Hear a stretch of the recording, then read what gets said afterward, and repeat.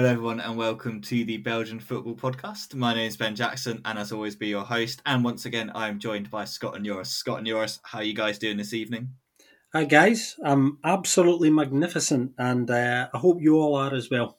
I definitely am. And I had a really good victory over the weekend, so can't complain. Lots of action this week in the Belgian Pro League. Let me just quickly run through the results from the first division. Friday night, we had Charleroi and Antwerp play out a 1-1 draw. Union Saint-Gilloise continued their fantastic start to the season, winning 2-0 over 10-man Kortrijk. Seraing and Oostende played out an absolute chaotic thriller, finished 3-2 to the away side Oostende, who, like Union, have had a fantastic start to the season. Eupen have defied expectations as well. They managed to squeak past a resilient St. Truiden side. They won that game 2-1. As Josh has already mentioned, Genk, they absolutely pummeled Leuven 4-0. And we're going to have to talk about one of the goals from that game because it's definitely a goal of the season contender. What a goal that was.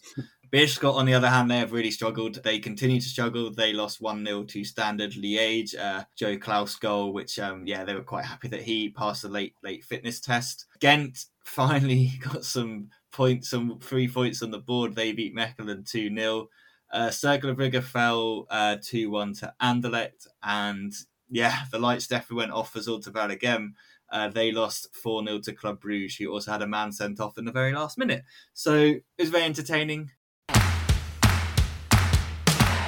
As you know by now, we like to have a little bit of a game of the week from me and Scott. So, Scott, I'll hand it to you first. What was your game of the week? Well, my game of the week this week, guys, comes from Brussels. Union Saint-Gilloise 2, Kortrijk 0. The main takeaway is, and you've already mentioned this, Ben, the Union Saint-Gilloise bandwagon is very much still on track, still playing very well. Another really good performance from them. Just want to mention Casper Nielsen having a great game, absolutely tearing it up in midfield there, looking really, really good. Dante van Zeer as well, who's been playing really well actually since the first week of the season. Really should underline the fact that he absolutely should have had a hat-trick in this game. He missed a couple of one-on-ones with the keeper that were almost identical, and I'm still not sure how he managed to miss both of them by putting them the wrong side of the post. The same mistake twice. But he got off the mark. Good-headed goal. Brilliant game. Really, really strong team performance. I think, so many good performances from Union. They're just, their mood juice is really flowing at the moment. On the other hand, Kortrijk, I was surprised by how poor they were. They started the game very poorly as well, actually, and I thought, are they going to work their way into this? But it never really happened for them. They only actually had, I think, 2 shots on target for the whole game, and both of them were from outside the box as well. So that gives you a kind of pretty clear idea of how blunt they actually were during the game. I just felt they struggled to get to grips with Union. They didn't really know how to handle Van Zeer in particular. I thought he got a lot of joy down the right hand side. He was finding far too much space, and on another day, I think, with just slightly more efficiency with that final pass, it would have been a lot more than 2 that they scored. And they just didn't do the basics that Kortrijk tend to do very well. They didn't compete a lot for the 50-50 balls. Physically, they weren't as strong as they normally were, I don't think, in a lot of the duels. And predictably, obviously, looking at the way the game panned out, Kortrijk's keeper Marko Ilic was reasonably busy as well. So not the best day for them. Yeah, it was another fantastic victory for Union. And it was really nice to see Van Zeer get that first goal because I think, we can all agree that his kind of performances over the last couple of weeks has deserved that. Obviously, it's been Dennis Undaz. We've been getting quite a few of the goals over the last few weeks. Shame for Kortrijk because obviously they started the season really well. Had a little bit of a blip, I guess, in this game. Poor old Matthias Fixels gets to go back to his former club and he gets sent off. And I don't think he'd have too many complaints about that, could he? Just what a shame. And he wasn't the only one that got booked. There were plenty of yellow cards flying out for Kortrijk. I think, how many is it? 1, 2, 3, 4, 5, 6. Yeah. Of the starting players were booked. It's potentially a bit of frustration there. I know they have had a couple of injuries recently, especially in kind of the striking department. So maybe that hasn't really helped. Just having poor Chevalier kind of lead the line by himself isn't really what I think Luca Elzenla wants to do. I think he much prefers playing that 4-4-2. But I think they're kind of like the hipsters football club, USG, so the football hipsters will be absolutely buzzing right now seeing how good they're doing. Joris, any kind of comments you have on this one? I know you obviously are going to do a big roundup, but anything you want to jump in on here quickly? Big respect, I suppose, just for Van den Riese, who played while Frank Verrier, one of his best friends, passed away last week, which was also felt throughout the whole league. And he's still on the pitch. Berrier was also the godfather of one of his children, apparently, so it must have been particularly difficult for him and to get on the pitch. And also our condolences, of course, from the whole VFB to everyone close to Franck Berrier. Yeah, no, absolutely. And I think you highlighted it there, but the tributes that were paid by all clubs for him, they all had their own kind of memories of Frank and like how they'd come up against him and stuff like that. And just, I think it was at Oostende he put the shirt down before the game. And yeah, it's just so sad. I think, what was he, 37 years old? Died while just playing some sport. Obviously, he had to retire because of kind of like irregularities and stuff like that with his like cardiac stuff. So it wasn't like he was not known to have these issues, I guess, but it's still just completely heartbreaking when that news came through. So for the people who don't know too much about this Franck Berrier, he's a player, a really good player that has played a lot in mostly in West Flanders, roamed the clubs there a bit, but also at Standard, and in total for 12 years in the Europa Pro League. Yeah, and like you said, for Kevin van den Vlies to come out and play after all that is just a testament to him as a professional as well. I'm sure he would be really, really hurting, but again, I'm sure that's probably what his friend would have wanted him to do. So it's kind of honouring his friend in that way. So yeah, massive respect to him. And yeah, like you said, our condolences definitely go out. Moving on, I guess. So Scott, who is your player of the week? Was it from this game or do you have someone else? No, it comes from a different game, actually. My player of the week this week is Antwerp's Al-Hassan Youssef, who, of course, is one of their most recent signings, 21-year-old Nigerian midfielder that they recently signed from Gothenburg. He also made R. Yoris's Team of the Week selection this week, rightly so as well. Really good performance. He's only played a couple of games as well and really has started to make quite an impression. He got an assist at the weekend there, 3 chances, really high pass succession rate as well, 85%. Physically, he's looking really strong, so I think he's gonna cope with Belgian football, I think, very well indeed. He'll develop a little bit further as well as he adjusts to Belgian football, but the early indications are that he's a really good spot by the team at Antwerp and a great pickup for them. Was enjoying putting himself about, has a bit of pace, looks comfortable on the ball, loves a tackle, good at recoveries. The one caveat I should throw in here is me raving about him is based on 2 appearances. So it's not based on a lot of data, but it's based on, just kind of raw eye footage of what we've seen so far. But he's really looking very good. And I was thinking about this today, actually, when I was putting some of my notes together. And it's interesting because he's looking like a really good, meaty, quality midfielder who's got all the tools you would want from an accomplished modern midfielder. Great tackler, great passer, looks like he could potentially be a cracking leader. But of course, in the last few days, the Pro League has welcomed Angelang to Antwerp, and he's a player who's going to add a lot of bite and creative intent to that Antwerp midfield as well. So Brian Prisk now has got a really exciting job in his hands, working out how he's going to accommodate Youssef and Nangalan and Verstraete and anyone else as well. Obviously, there's Mayoshi there as well. So there's a number of combinations that Prisk can now play around with. So it gives them more depth and flexibility. But Youssef is looking really good so early on, and I think that's a really encouraging sign for the great old. And we heard great things from our friends at the Nordic Football Pod when we heard that he was coming our way to Belgium, and they certainly weren't wrong. He's looking like quite a player, and he's started very well. Yeah, no, definitely. I was really, really impressed with him. I think he can do everything in the midfield from what we've seen. Like you said, he can run with it. He loves a tackle. He can press quite high if he needs to. But yeah, the Nainggolan signing, it's a bit wild. For those who don't know, he is like ambassador for Beerschot, who are obviously the other team in Antwerp. So if that doesn't just sum the bloke up, I don't know what does. He's going to be entertaining. He's going to crack out a couple of 30-yard screamers here and there. Their midfield rotation does get a little bit stacked with him coming in because for what they're going to be obviously paying him, you'd expect him to play a fair amount, but he is 33. Who's dropping out? Where people going to fit? It becomes a little bit of some people aren't going to be quite happy, which hopefully, I guess they'll kind of hope that it pushes them to kind of compete for places and stuff. But I am slightly concerned that obviously you've got Youssef Verstraete and Gherkins who started. You've got the other Verstraete who came on, Mayoshi came on, and then now you're adding in Nainggolan as well. So yeah, it's quite stacked in happen there. I do think some people might be guided through the back door later on, or maybe on a loan only.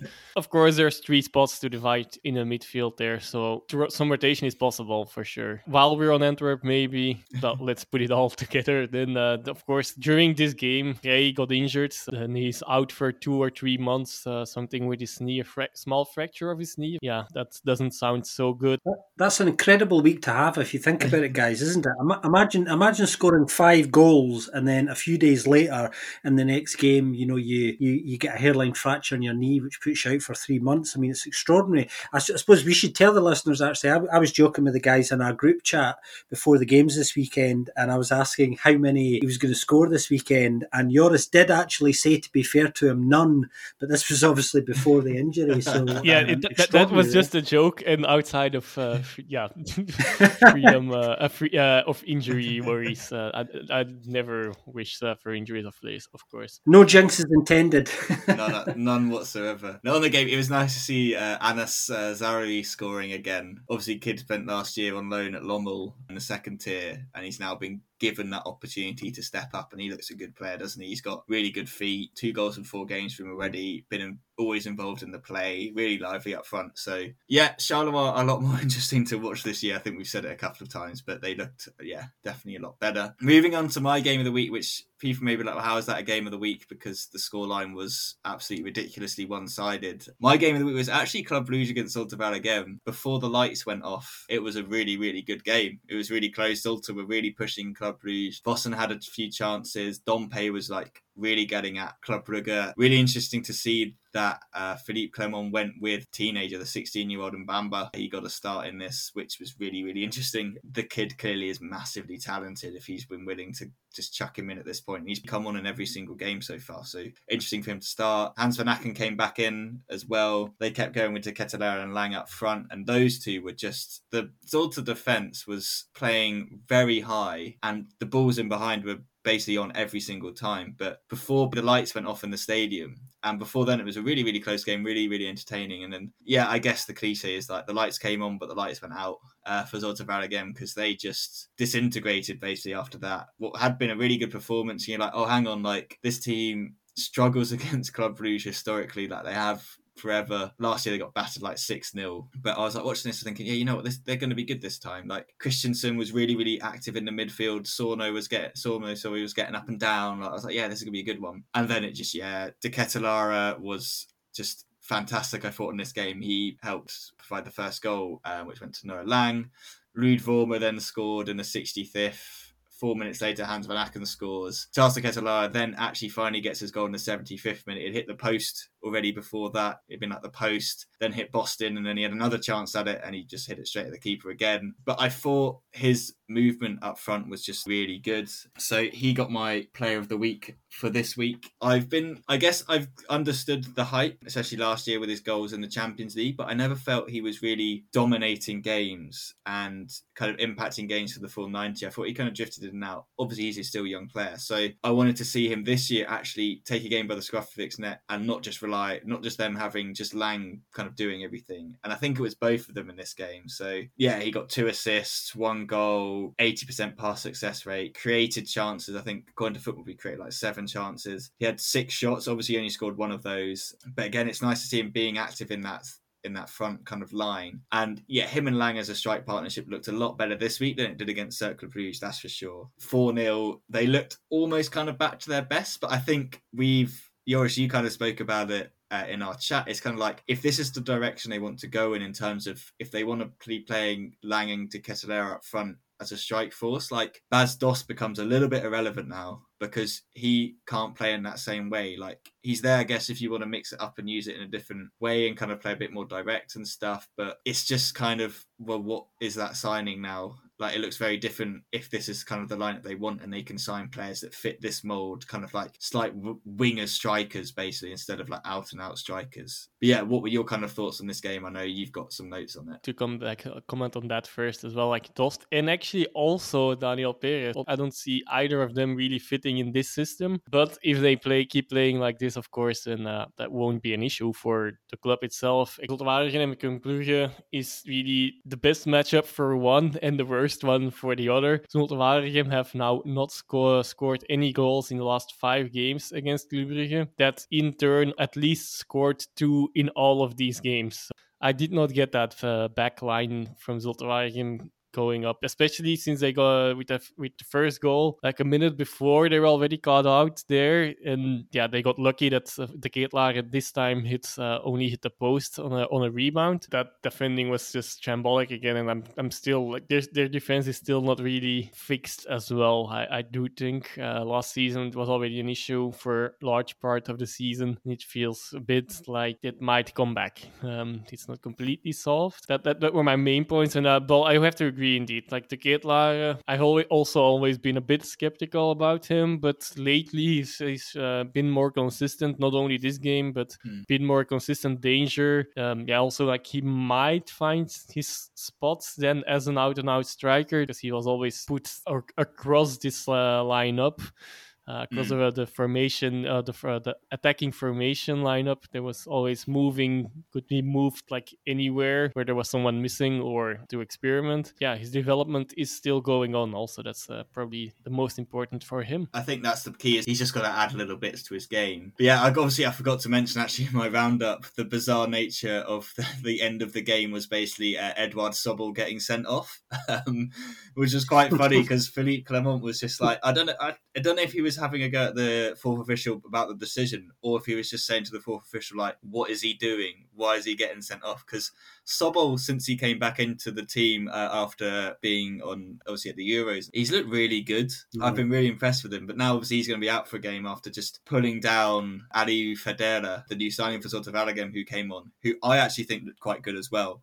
In the brief spell that he had, he looked quite lively, looked like he wanted to get stuff going. But interesting, like, I'm looking at that team, obviously they had Omar Gavia on the bench, didn't come on after injury, but the youngster Dion De Neva came on instead of someone like Saido Berahino, which makes you think, like, what is Saido's kind of future there at the moment? Because obviously he was on loan at Charleroi last year, couldn't get on the pitch in this game, has come on in some other games. I know they couldn't afford to keep him last year, which is why they were talking about moving him and stuff, but it just seemed to be a bit of a waste having someone like that on the bench in a game when you're losing and you don't bring him on. I thought that was quite an interesting kind of take as to where he currently is in the pecking order, and if, I'm sure he'll be looking for a move or something, and if teams are willing to pick him up, could be quite interesting. But yeah, again, another year, another Zulte battering by Club Brugge. What can you do? Joris, let's have a little chat about some of the other games. Where do you want to start? Well, actually, for once, I'm also going to pick a game of the week, because I find it a shame that you guys did not watch it so well, and also subsequently did not pick it for your game of the week, which is understandable. I'm going to start with Seraing against Oostende, which ended at 2-3, which was a really crazy game, which had almost everything in it, I believe. Well, we had plenty of goals, and we had a red card, and we had some woodwork that got hit at both sides. So that probably already is a summary that's good enough to convince to watch these highlights. And one outstanding player as well, that I also want to highlight out of it, is Mazis. They found another good loanee from Metz. He scored the 2 goals, but not only that, he's really like their creative player, that playmaker that will create danger. And also, like, Seraing have scored 3 goals up to now. He has been involved in all 3 of them. Of course, the first one was a bit of a giveaway, but at least he still had the vision to not shoot it himself, but lay it off. For Marius Muandil Maggi, who probably should have scored in this game as well. As much as we love him, I think we had touched on that already. He's not the best finisher. But yeah, well, for a team as Seraing, he can be very important nonetheless, because he's always on the run and always battling out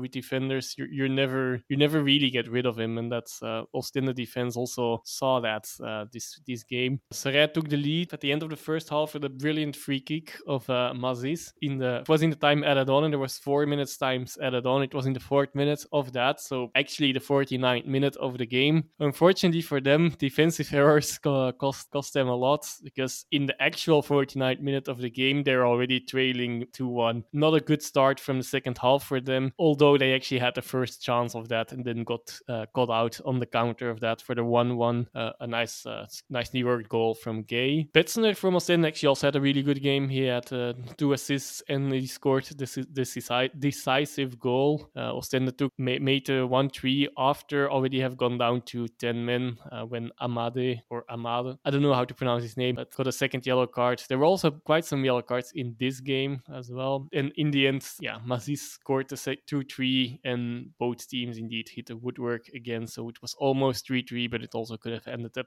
2-4. It was actually, to have a confession here, it was also the first game of Seraing that I fully watched, and I was pleasantly surprised. But the things we said before the season also came true. Like, they lack a bit of efficiency at both sides of the field. A nail we keep on hammering, which is also, of course, a logical nail to hit. I just wanted to come in and obviously talk about one of my favourite players, Mahtar Gay, and just praise that goal because I really enjoyed it. So yeah, it has been a pleasant surprise to watch them. They really play some good football. I know many neutral fans might not have watched them. I guess since they've been scheduled usually at the Saturday spot where there's 2 games at the same time. And yeah, that's always a struggle to completely watch a game. That's why I had watched pieces of games from them, but I've also switched. This time I really took the time to watch them completely. So then I'll go get to my actual round, which is also a bit shorter then, so don't worry, listener. We already touched on many things here. Actually, I could have mentioned this one when we were talking about Yusuf. Charleroi at home, they were really good actually against Antwerp, I think, especially in the first half, but they just can't win at home, even with the fans back. It's still a bad story. No home wins since December last year now. I think there's also a stat that I'm actually recycling that I've used at the back end of last season as well, maybe even a few times. Something else that I will recycle that does not change is where Holzhauser shoots his penalties. So I guess it's not a surprise that goalkeepers start to keep them out like Bodard actually did this weekend. Cercle Brugge, actually, like a bit of a small fact, not very important, but Cercle scored in the final minutes last week and now they scored in the first minutes, so they scored in two subsequent minutes. A bit like the Seraing stat that I gave there, which are quite irrelevant, but just funny side stories, I guess. Genk against OHL, Ito scoring a screamer with his supposedly weaker left foot from a longer range against Leuven. We've actually seen it last year and we've seen it again now, and what a goal that was. And luckily this time Genk won. I think that was actually in the same weekend as well, and I also know that was the first weekend or the week that both Scott and I joined the podcast, so I guess also happy anniversary to ourselves. Do you know, there's an interesting story here actually, because Joris is talking about Ito's goal this weekend, which was fantastic. A few days ago from the BFP's Twitter account, we actually shared the goal from last season that was almost identical to this season's one, and what we actually said was, if you give Ito time and space, he will do this to you. So when I saw that goal, my initial thought was, don't say we didn't warn you. Well, I have to say, I do think this one is like a few levels above the one from last season as well. Not the strike itself, maybe not, but like the build-up is just brilliant. It's like a team goal, but still the still also an individual skill in there. So that's why I was really jumping out of my chair.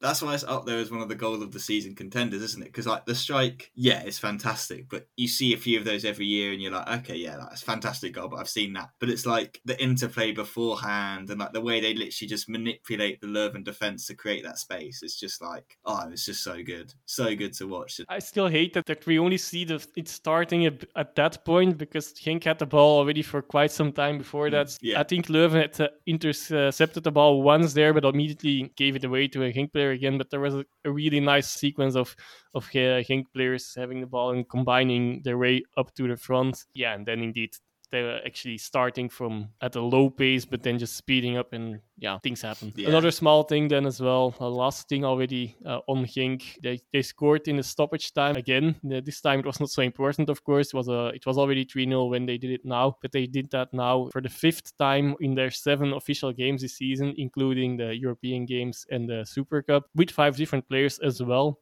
Small side remark there is also, like, Van den Brom is not really known to be a coach that really focuses on the physical, but that's why I'm actually quite glad that these things are happening, and hopefully hopefully they will continue throughout the season, because so far the fitness looks incredible. They keep going. Yeah, no, definitely. And I think also got to give a shout out to Aiting as well in that central midfield spot. Like the amount of times we were watching that game and you just put something in the chat about him, and I was just like, this kid's good. Like he can really, really play. Like some of his passes and the way he opens up opportunities for other players, like he just looks so good in that central midfield area. So I think I said at the beginning of the season, Genk are a team that if you can't watch all the games, but there's like a game you can watch and it's Genk, definitely do it, and definitely look out for the number 20. He is a quality player. Quickly before we just move on to some other news, I'm slightly concerned about Leuven. I mean, I know they came up against Genk in this game and they just got trounced, but it really hasn't been a convincing start to the season for them. 3 draws in a row before this. 1-1 against 10-man Zulte Waragem, 1-1 against Cercle Brugge, and then 1-1 against Charleroi. Then they lose 4-0. All the goals, I think, if I'm right, have been scored by Thomas Henley. If he's rumoured to be off, like I think I said it before, I think I'm very concerned as to who's going to find the net, because so far no one else has. And Genk were good at keeping him quiet and denying him the chance to score. So slightly concerned about Leuven, but we'll park that for the future because who knows? I think they've got enough about them to get out of it, but just, a slight concern. Let's jump on to a little bit of news. I guess we should have a little bit of European football chat. Obviously, Genk have been knocked out of the Champions League. Understandable given the draw they had. Shakhtar Donetsk are a fantastic side that routinely make Champions Leagues, routinely make it to European football. So it was always going to be a difficult one. They'll now play in the Europa League group stages. That's confirmed. Obviously, Club Brugge will be in the Champions League, so we'll at least have one team in each of those competitions. Antwerp this week start their kind of push for European football. They face Cypriot side AC Omonia. That one's Thursday. They're away first leg, and then they are at home in the second leg. Over in our new favourite competition, the UEFA Conference League, Ghent stuttered is probably an understatement through in their game against RFS, the side from Riga. It took an Akumi goal from a header to break down a really stubborn RFS side who were defending for most of the game, put men behind the ball and really made it hard for Ghent. But the moment Ghent scored, RFS just woke up and they started to play and they started to create chances, and you start to think, hang on a second, like they could really, really, really do them in here. Like there's chances here. But Ghent got through. They'll now face off against Rakov. Rakov play in Częstochowa in Poland, the Polish team. Quite a small club, I guess you can say. Not a team that's been bankrolled into success in Poland, but they've just built their way up through the second tier into the first tier and had a fantastic season last year. They beat Rubin Kazan, which is really impressive. I was pretty sure it'd be Rubin against Ghent in the tie. So the first leg will be played over in a place I used to live, Bielsko-Biała, because Rakov Stadium's too small. So they'll play the first game at the Stadium Miejski, lovely little stadium over there. The second leg will then be Ghent at home. Anderlecht breeze through against Laci from Albania. They now play Vitesse from the Netherlands, obviously. So we get a little bit of Beneliga action. First leg will be in Brussels, and then the second leg is away. Guys, what do you think about these ties? Are you concerned about any of them, or do you think these three teams should be getting through into the group stages of these competitions? Apparently, according to the Conference League Twitter account, Antwerp are doomed and they will play in the Conference League because they posted Rajas hair from the back, but I don't think he will play there. I hope he doesn't. I think they should.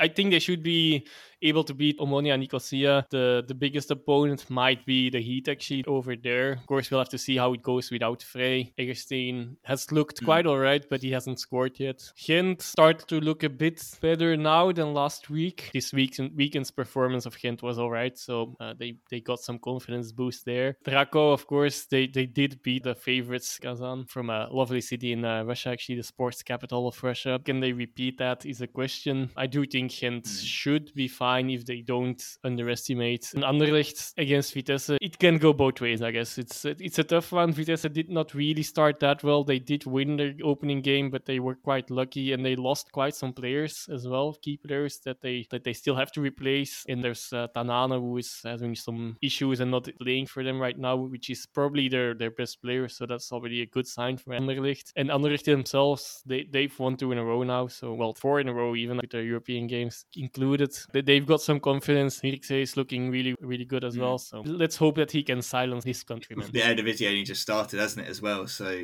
Anderlecht will be hoping that they can take advantage of a test side that haven't got up and running just of yet. Scott, I want to talk to you about something slightly different. I want to talk a little bit about Beerschot in this next little section because, yeah, like I said, with Leuven, I'm concerned. I'm really concerned about Beerschot at the moment. Just the way they've been playing. We know they aren't the best defensively, but what they used to be good at is scoring and creating and doing that end of the pitch has usually been fine, but even that end of the pitch isn't looking too great. Like Joris said, with Holzhauser's penalties, like people know where he puts them now. He is obviously the creative linchpin. They have just signed Shankland, a player I'm sure you'll know quite well, Scott. Do you think that's going to be enough to turn around their fortunes, or are there deeper issues that they need to address? This is a difficult one because obviously they've not had a good start at all. You know, some new players have come in, and new managers come in, and I think there was an assumption on some people's part that making that coaching shift was going to be one of the big factors in just a bit of stability, because they were worried about their second season in the top flight. And actually what it's done initially has definitely injected some uncertainty, because they're readjusting to tweaks in the system and a new man who's working with them. I think, you know, there are some encouraging signs with some of those signings. I think if Sanyang can start firing, if Soumare starts well and is able to link up with Laurent Shankland, you're right, Ben, I've seen a lot of Laurent Shankland because obviously he's played a lot in Scottish football. Seen him in person a few times. Very good striker, actually. Great eye for goal. Very clinical. Capable of the spectacular as well. Pretty underrated, I think, by most people who've played against him. I think this is a great move for him, actually. He's a player who's kind of floated around a number of clubs in Scotland, and both Celtic and Rangers looked at him a couple of years ago and were quite keen. But that thing in Scotland of, well, you know, is he up to playing for the top level clubs? And there was always that doubt, you know, if you're scoring 30 goals a season, but it's for a mid-table side, then you're maybe okay, but you're not great, which I think is the wrong way to look at it. There's no doubt about it. He's a really good player, and this is going to be great for his development. He's physically very good. He's quite a strong player physically as well, so I don't think he's going to have to take too long to adjust to Belgian football, and I'm sure he's been on the phone and on Zoom to Jack Hendry at Oostende as well, who will be able to tell him a little bit more about what he's getting himself into, which of course, as we all know, is very good. So I think this is good for him and his family. Obviously, he's going to be staying in Antwerp. He's going to be in a great city. And I think he will add some firepower to Beerschot. I think they just hope he's going to hit the ground running and do his thing sooner rather than later. I was a wee bit disappointed to see him not thrown straight into the squad, actually, at the weekend, which I can understand why he wasn't. But I did think that maybe because of the slightly poor start that they've had, that they might have taken that opportunity to do that. But I'd be very surprised if we didn't see him this weekend. Yeah, absolutely. I think Mas is kind of searching, isn't he? Because he's been playing Suzuki. He started with Suzuki up front, then Blessing Akele came in. Nabisi started this weekend. Like, he's clearly not confident in the players he's got there. Also saw that Shankland's wife looked very excited on Twitter to be moving to Belgium. She was like, can't wait to get over there and get out there. Quite right too. Yeah, exactly. Which is really nice to see. So yeah, I'm looking forward to a Shankland Hendry kind of dust up at some point. I think that would be good, because Hendry loves to get stuck in and stuff. And from what you said and from what I've seen of Shankland, he likes to put himself about. So have a nice little Scottish rumble going on when those two play. So fingers crossed for Beerschot. I'm just quite sad for their fans, in the sense of they didn't get to be there for the kind of last season and that like kind of first couple of months, because they were just so exciting. And I'm sure they've now come in and it's kind of the complete opposite, like in terms of style and stuff. So we'll see what happens. Hopefully Shankland is kind of like the missing piece to get them firing again and make them exciting. They also played together with Frederik Frans, his teammate, already in Scotland. Yeah, that's right. Yeah, there's a lovely story as well, guys. I don't know if anybody saw this on social media. I came across this today by accident. Somebody who's in Antwerp and follows Scottish football as well, and left rather generously 3 cans of Iron Brew, which for anyone who doesn't know is a very, very well drunken soft drink in Scotland outside the gates of Beerschot's training ground, specifically for Laurent Shankland and Frederik Frans as well, who, as he said in the guy's tweet, you might have been missing this from Dundee, so I've dropped this off for you. Nothing like a bit of Iron Brew to get him through a couple of training sessions, that's for sure. Let's kind of dive a little bit lower, I guess, than 1A, because obviously 1B started, and it started with an absolute bang. And Scott, I know you had your BDI peered onto this game. So why don't you become the Joris of 1B and give us a little roundup of what happened? Well, I saw quite a lot of 1B action this weekend for lots of reasons. I saw the majority of what was probably the most dramatic game of the weekend, Lommel's 3-2 home defeat to Beveren, a game which will now go down as having 10 minutes stoppage time, and it saw a 97th minute winner for Beveren, which was just kind of quite something, obviously. Interestingly, there was actually away fans at this game, which is not only interesting because it was particularly exciting for them. They went wild, of course, as they would, but because, for those who don't know, away fans are not allowed in Belgian football at the moment. The rules around COVID passports and the situation with fans and the processing of fans getting into games means that officially they're not allowed at the moment. So there's probably going to be some people on the phone asking about what happened there. But yeah, I mean, really quite a dramatic weekend. 4 games, obviously. Denza won, Liège won, kicked us off. Molenbeek got quite a comprehensive 3-1 home win over Mouscron, Enzo Schifo's Mouscron. Lommel 2, Beveren 3, as I was just touching on there. That game, incidentally, as well, had an absolutely fantastic goal from Koki Saito, Lommel's Japanese striker. Really, really good goal. Ball played down the wing to him, and he just hit it instinctively in the edge of the box without even really looking and lashed it past the keeper. Really, really good goal. Shared it on our Twitter if you haven't seen it. Go and have a look if you missed it. And the other game was Virton 0, Westerlo 2, which is, I was curious to see how Virton would perform, obviously, because the players have only really been together for pretty much a week, and they did look pretty ragged, if I'm honest. But you know, I'm sure they'll get better. Plenty of drama in 1B at both ends of the pitch. I think the main takeaway from 1B this weekend actually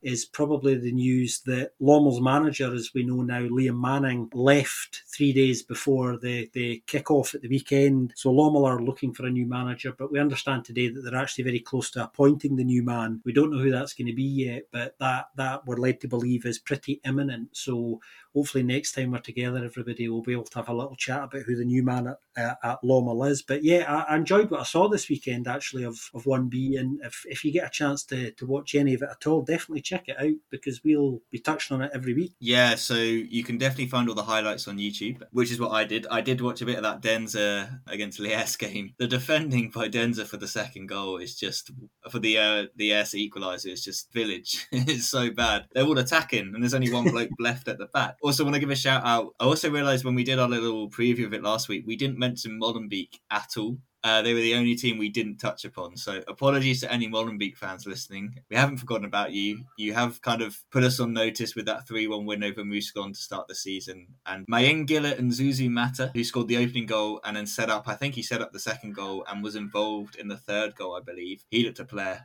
He looked a really good player, number 7 for them. So he's definitely one, I think, to kind of look out for. But yeah, great start to that. Chaos in that Lommel Beveren game is what I think 1B is, basically just absolute carnage and chaos. And yeah, I think whoever the new manager of Lommel is will have them in practicing defending set pieces. That's for sure, because 3 set piece goals, basically. A fantastic free kick from Kevin Hogest. Let's not kind of play that one down. But then yeah, Great.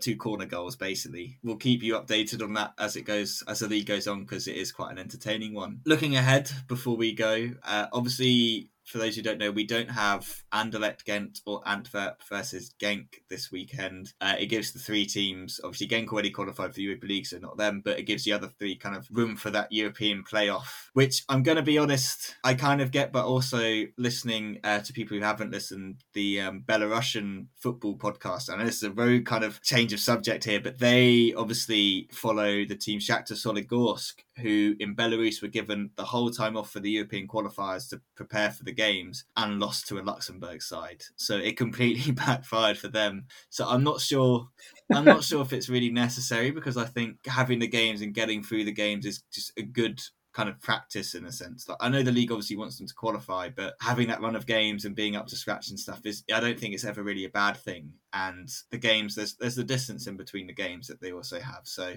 hopefully it works, but I don't necessarily think it's the most productive way of doing it. It's not like when you actually qualify for those tournaments that you're going to not be playing league games beforehand anyway. Like, you'll be playing Saturday midweek or Sunday, and then midweek or Friday, and then midweek or whatever. So this is, of course, the most important round for everyone. You have to get in the group stages because it gives you 6 games per team extra for grabbing coefficient points. Of course, that's why that's happening. And of course, you're right. But at least this is something that they decided long ago. So I'm not going to go against this decision. Also, I've seen it's happening in other countries as well. I can get this one basically, and it's also just a week between the two games with them, so it's not that they're completely going to be out of rhythm, and they can really focus on that team, I suppose. Yeah, I'm just fingers crossed it works.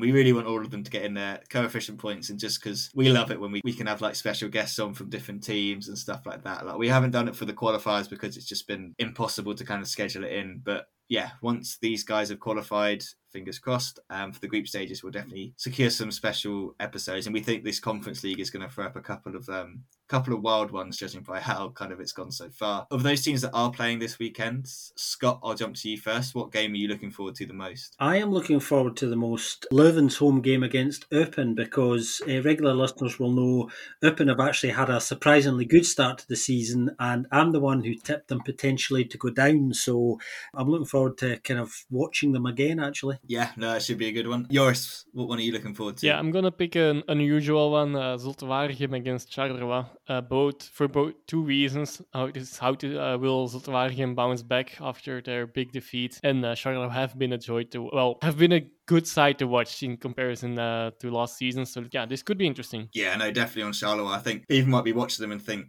might not actually find them as entertaining as we are, but we're just comparing them to last year. So I'm going for Seraing against Cercle Brugge. As you already said earlier, Seraing have always been on at like 5:30 UK time, so it's always clashed. But this week they're on the Saturday at 3:15 UK time, so like 4:15 Belgian time. So they're definitely going to be available for people to watch, and I think that's a massive game. Cercle obviously have struggled to start this season. Like they've dug themselves out of a couple of holes thanks to some Valdo Rubio late goals, but this is one game I think they'll have put down on the schedule that they want to win, and I think Seraing would have targeted this game thinking, yeah, this is a winnable game as well. So I think it should be a really, really interesting one. Outside of that, we have Standard Liège against Oostende on the Friday night. St. Truden host Kortrijk on the Saturday evening. And then Poort Beerschot have to go to Club Brugge on the Sunday afternoon. And then Sunday evening, we have Mechelen, who could really do with getting some points and a good performance. They host kind of team of the moment, I guess, in Union Saint-Gilloise. Over in 1B, if that is what you fancy this weekend. Sunday, we have Westerlo against Molenbeek. Mouscron, obviously off the back of that 3-1 defeat, they have to go up against Lommel, who also lost. So both teams looking to kind of get their seasons on track there. Liège host Virton. That could be a game that's kind of a relegation 6-pointer, I believe. And then Beveren host Denze on the Sunday to round that off. So plenty of action within the Belgian football pyramids. I guess we also had the Cup kind of started the other week with all the kind of amateur teams playing. Unfortunately, the City Pirates of Antwerp didn't make it through. I really wanted to see them because that's just a fantastic name. I have no idea what they're about or anything like that. Joris could tell us that they're at like a massively dodgy club or something like that, but they just look like they have a fantastic name. So unfortunately, they won't be there. But there's some other teams that are banging around in there that will kind of rear their heads at some point when they get drawn against the big boys. So we'll wait to see that. Outside of their name, they're also a really cool club from a lower division, I can tell you that. Definitely. Regarding community working. Amazing. Scott and Joris, as always, thank you so much for joining me. Cheers, guys. We'll see you next week, everyone. Yes, enjoying this one, and see you next week. Hear you next week. Yeah, you won't see us, you'll definitely hear us. If any of you are interested in freelancing and football, you know by now, check out Freelance Football Ops. They've also opened up a US based side of the operation as well. So if you are US based, definitely check out that side of things. And as always, if you enjoy listening to us, we'd love it if you leave us a little review on the podcast application that you use. If you aren't able to do that, you can always just get in touch with us and tell us what you think. Hopefully nice things. On Twitter, we're at Belgian Podcast. Individually, you can find me. I'm at benjack94. Scott is at Scott_coin, and Joris is at Joris_bet. Alternatively, if you don't want to contact us on Twitter or Facebook or on Instagram, BelgianFootPodcast@gmail.com is our email address. Thank you once again for listening to this episode of the Belgian Football Podcast, and we'll speak to you very soon.